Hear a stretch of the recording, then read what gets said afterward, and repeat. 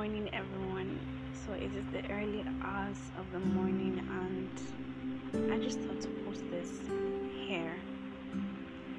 So something came to my mind this morning, and it is the fact that sometimes it is not always the devil, sometimes it is you. Sometimes we pray about things that we brought upon ourselves. I am beginning to realize that there are some blessings and some doors that will never be opened or that we will never receive until we set ourselves free from some things that are so besetting. The wrong attitude, a bad character, a hostile character. You are rude, you are selfish, you are lazy, you do things that repel people. Those things are things that might be holding you back. Those things are things that the devil is practically using to hold you bound. You see some things happening in your life and you're wondering what is going wrong.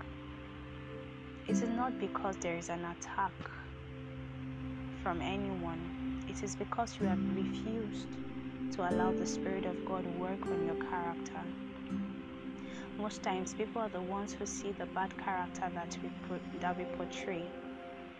We cannot see them. Most times, it takes the Holy Spirit to help us see who we truly are and how bad and terrible people that we are. And so it is now up to us to take up the challenge and allow the Spirit of God work on us, work on our hearts, work on our attitude, work on our character, the way we treat people, the way we respond to people, the way we respond to corrections.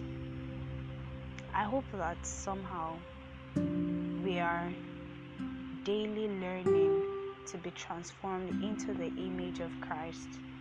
Because in this journey called life, that is all that matters. Whether you are single or you are married or you are divorced or you're in a relationship, a courtship relationship, whatever stage of your life that you are in right now, you must understand that this journey is not about you. It is about God.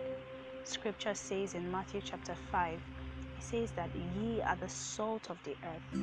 If the salt loses its substance, then of what good is it? Of what use is it? You must remember that you are the light of the world, a city set upon a hill that cannot be hidden. How can your light shine when your life and your whole attitude is dominated by pride, revenge, hateful things, hypocrisy, and all of these things that are so besetting?